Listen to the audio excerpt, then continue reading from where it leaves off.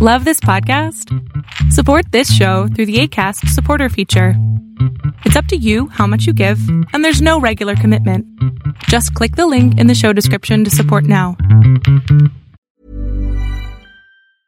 I'm Sandra, and I'm just the professional your small business was looking for. But you didn't hire me because you didn't use LinkedIn Jobs. LinkedIn has professionals you can't find anywhere else, including those who aren't actively looking for a new job, but might be open to the perfect role, like me. In a given month, over 70% of LinkedIn users don't visit other leading job sites. So if you're not looking on LinkedIn, you'll miss out on great candidates like Sandra. Start hiring professionals like a professional. Post your free job on linkedin.com/people today.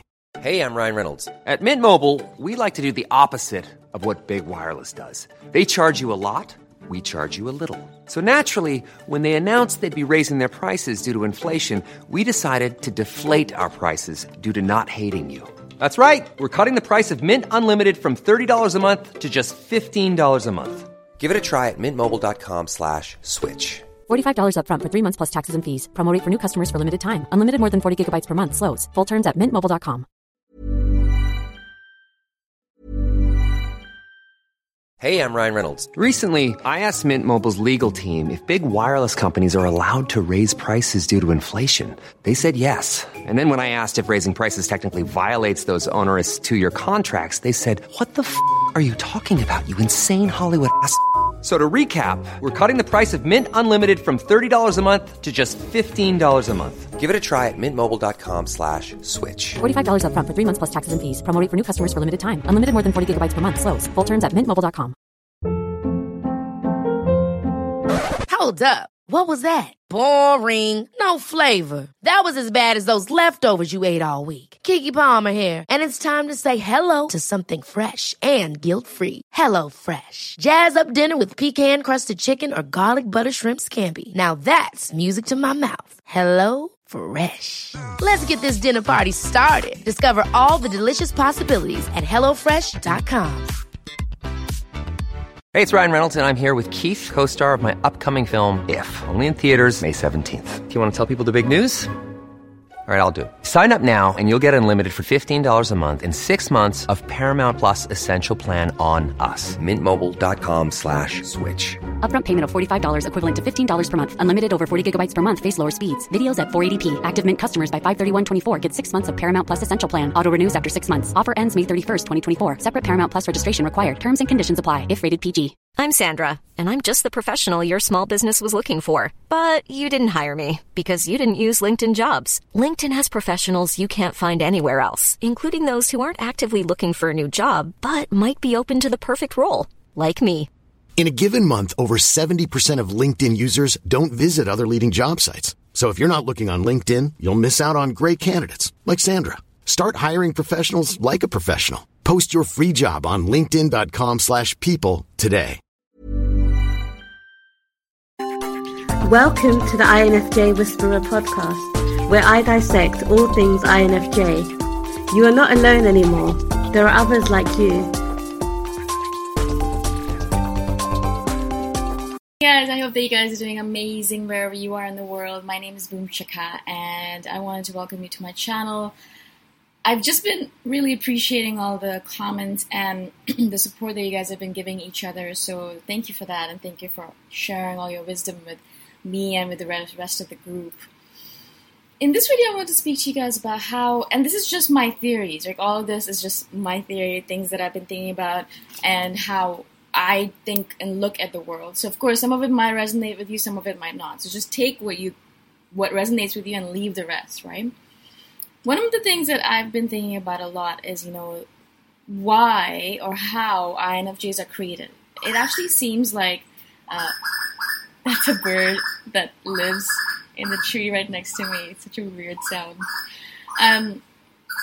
One of the things I've been thinking about is are INFJs created? So is it because of our environment, because of perhaps narcissistic parents, or perhaps because we've had a very traumatic childhood, so we have to become hypervigilant? Or is it just that it's a genetic thing, and certain people, no matter what environment they would be brought up into, would become INFJs? Now, obviously, this is an age-old question, and scientists all over the world have been asking this question for generations, I'm sure, right?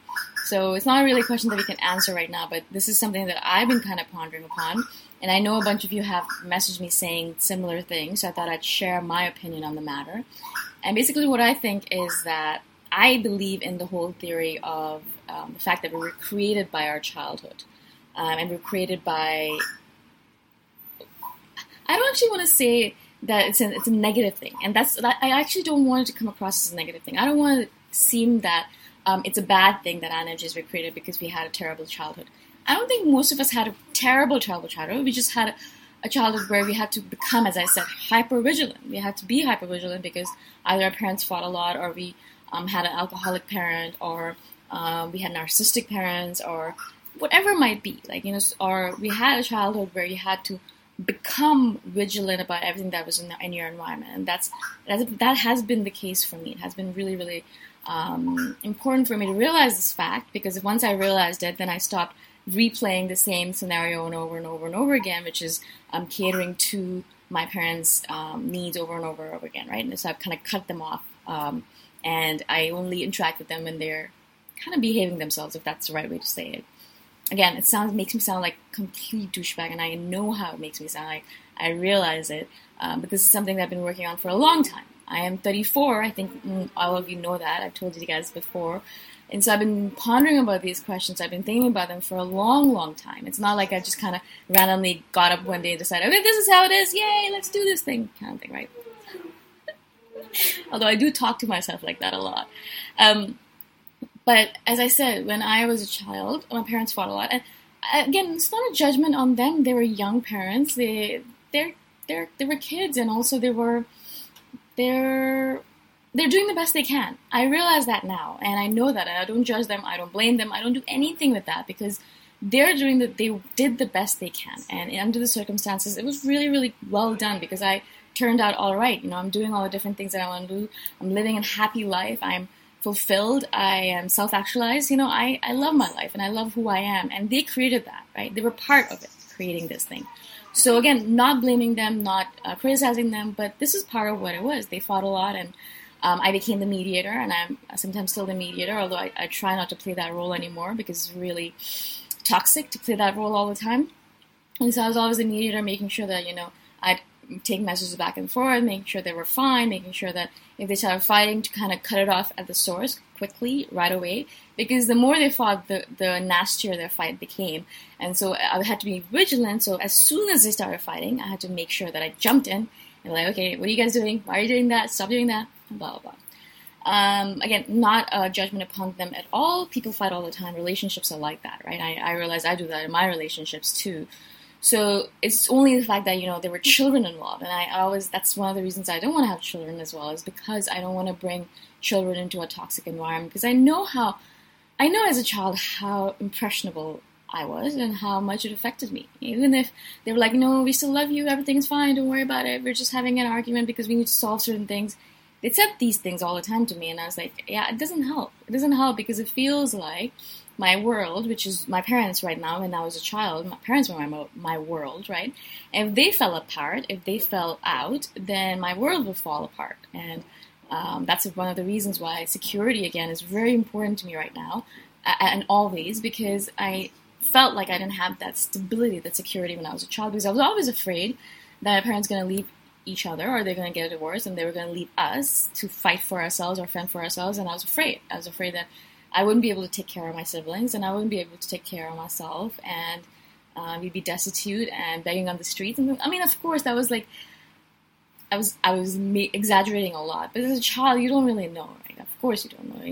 You're innocent. You don't know that there are a lot of people that could take care of you, uncles, aunts, blah, blah, and also your parents, even if they're divorced, they will still take care of you. It doesn't mean that they're going to abandon you completely.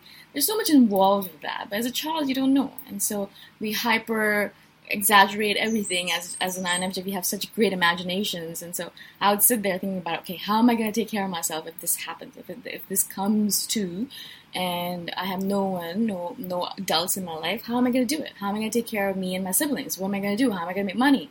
How am I going to steal food or whatever it might be, right? And so it was just obviously exaggeration in my own head, but this is what it was. And so as I became more and more vigilant, more hyper aware of everything, I had to become that way. I don't know if I was always like that. I think as a child, when I was maybe 2 or 3, I don't think I was that hyper-vigilant. Perhaps I was, I have no idea really. But I know that as time went on, I became more and more so because I had to become like that, right? I did not want... First of all, I hate confrontation. As an INFJ, we hate confrontation. I don't know if it's because we deal with so much of it when we were a child or because we just hate it in general, but I hated it. I just did not want my parents to fight all the time. And so I had to become hyper-vigilant. Yeah. Also, there was this other thread that I kind of followed where I was like, if I was a perfect daughter, they're not going to fight kind of thing. So I tried to be a very good daughter. I tried to do everything perfectly. I think that's where the perfectionism streak that a lot of INFJs have, I think that's where it comes from. Because we think that if we can be perfect, then all that conflicts and confrontation and narcissism that's in our life will dissipate. It's one of our random threads that we kind of imagine in our heads. Obviously, it's complete bullshit. It doesn't do a thing. Actually, it actually makes our lives worse because we become perfectionists and we're not able to have a proper relationship because of it. We're not able to be creative because of it. We're always worried about making a mistake, and we never actually live our lives completely, truly, authentically. Right? And so thank God I don't do that anymore. But I know that it was a very big thread in my life because of that fact. Because I hoped and wished that it would make my parents fight less, which it didn't happen. Right? Thankfully, I realized that soon enough, but not soon enough, I think. Because I did spend a lot of my time trying to be that perfect daughter, doing everything perfectly. And because of that, because when you try to do everything perfectly, there's a lot of anxiety that builds up in your body and in your mind and your spirit. That's, again, I think one of the reasons why we have so much anxiety, or we used to have so much anxiety as a child, that we worried about death all the time because if our parents died, we'd be destitute, and we really do need stability and security as a child. So I think we have a lot of anxiety because of that as well, because we dealt with so much confrontation, and we believe that if we could control everything, again, that's where I think our self-controlling tendencies come from, and our obsessive personality comes from, is because we feel like if we control everything, we control where our house looks, how neat it is, if we control our studies, if we control our finances, if we control our body, if we control our mind, if we control everything, we believe that all that control will result in a steady and stable life. Of course, it doesn't. All it creates is a lot of anxiety in us because when things are not perfect, because they're going to be not perfect, there's no way for you to control everything. So when things fall apart, which they will, which is normal, then we feel all this anxiety because we're like, oh my God, I thought I did everything right. I thought I tried to control everything. I did so much work on it, and shit. It didn't do anything, and you feel like, wow, I'm a failure, right? So that's where it also comes from as well. So we are very anxious people as INFJs, and I know that about myself. I meditate a lot because of that, because I know that I need to control that tendency to want to control. That sounds ironic. I need to dissipate it. I need to make sure that I don't focus so much on controlling everything in my life, because the more I try to do that, the more I think about it, the more anxious I get, the less I sleep, the less my health, the more my health deteriorates. The more anxious I feel. It's like a loop. It's like a circle. It's like a cycle that repeats itself viciously over and over again, because you're doing the wrong things to control things. First of all, obviously, you have to let go. But you're not going to understand that until you actually go through the whole cycle and you realize, this is a complete waste of time, which is actually the truth. It's actually a complete waste of time. You're not going to be able to control everything, and the more you try to control things, the more anxious you're going to feel, not the opposite. We think that the more we control things, the less anxious we will be. That's not true, because what happens with trying to control things is that they will fall apart. You can never control everything. In fact, the more you try to control something, the more you'll feel like things are falling apart, because there is no perfectionism in this world. There is no perfectionism. There's no way for you. Chaos, I think, is normal in this world. I think the universe moves towards chaos. Planned chaos is what I try to call it in my own life. And so the more you realize that the less you control things, the more you're going to feel less anxious about everything, right? And the more you're going to be able to live in this world without wanting to kill someone or kill yourself. Right? So that also was a big part of why I think INFJs are the way they are. I think it all has to do with the fact that we were, I think, in my opinion, even if we had some genetic tendencies toward being an INFJ, I think a lot of it is built over our childhood. Again, this is just my theory, right? And I think I have noticed this in my own life, because of the fact that I had an interesting childhood. It was really interesting, and I'm grateful for who I have become because of that childhood. I would be a completely different person, I think, if I didn't have the same childhood, right? And so I appreciate it. I love it. I love who I am. I love the life that I've had. I'm grateful for every opportunity to become the person that I am. I'm grateful for my parents. They're amazing, amazing people, and they did the best they could. So again, not blaming anything, not berating anything, not putting anything down. I'm just analyzing things to realize, okay, how did I become this way? How did I end up this way? Why am I so freaking hypervigilant? Why do I notice everything? Like, why do I have to really put blinders on to realize or not to see everything? Like, it's just so hard because this hyper-awareness is actually a curse at times. I don't want to be hyper-aware of everything. I don't want to know when everyone is feeling everything. You know, I don't want to know when someone's feeling sad or depressed all the time. I'm surrounded by so many energies. I don't want to feel every single energy around me. It's too exhausting, right? And so I've learned how to shut off my senses and to reduce my empathic nature when I'm walking around the world, specifically, especially when I live. There's a lot of people who come here who are coming here to heal themselves. And so there's a lot of negative bitterness and resentment and a lot of negative energies pervading this environment here. And so I really have to shut myself off and say, okay, no, don't deal with that, because it's very easy for me just to be sitting on a couch somewhere and people will come sit down next to me. Why? And then start telling me their sob stories. And again, it's a very terrible way to say it, but basically what it is, you know, they start telling me all the different things that are wrong with them and with their life and blah, blah, blah. And I sit there thinking to myself, why? Why me? Why did you pick me specifically out of all the different people on this planet? Like, I just don't get it. Maybe I have this face. Anyways, so all of this to say that in my opinion, as I said, INFJs are made due to their childhood, right? That's why we become hypersensitive. That's why we become anxious. That's why we have suicidal, depressive tendencies that if we don't control, you know, can become really, really big and destroy us. So I think it all has to do with, a lot of it has to do with our childhood. Perhaps, as I said, we might have genetic tendencies to become an INFJ, but mostly I think it's because of our childhood. Now, this is my theory, of course, and I'd love to hear from you guys. I know a couple of you have mentioned that you kind of agree with this statement, but I'd love to hear more on what you guys think is your situation. I'd love to hear from you guys on all of the different things that I do. I love getting your comments. I love hearing from you. I love all the messages I'm getting. So I really do appreciate all you guys, and I do try to reply to all of you guys as timely as possible. But I do get a lot of messages every day. So if I don't reply right away, please don't take it as a thing that I'm ignoring you. I will eventually reply, I promise. Okay? All right. Thank you again for watching, for listening, for being on my channel, and I shall see you guys the next time around. Bye for now. Thanks for listening. If you want to put a face to the voice, you can check out my YouTube channel, Boom Shakar. Bye for now.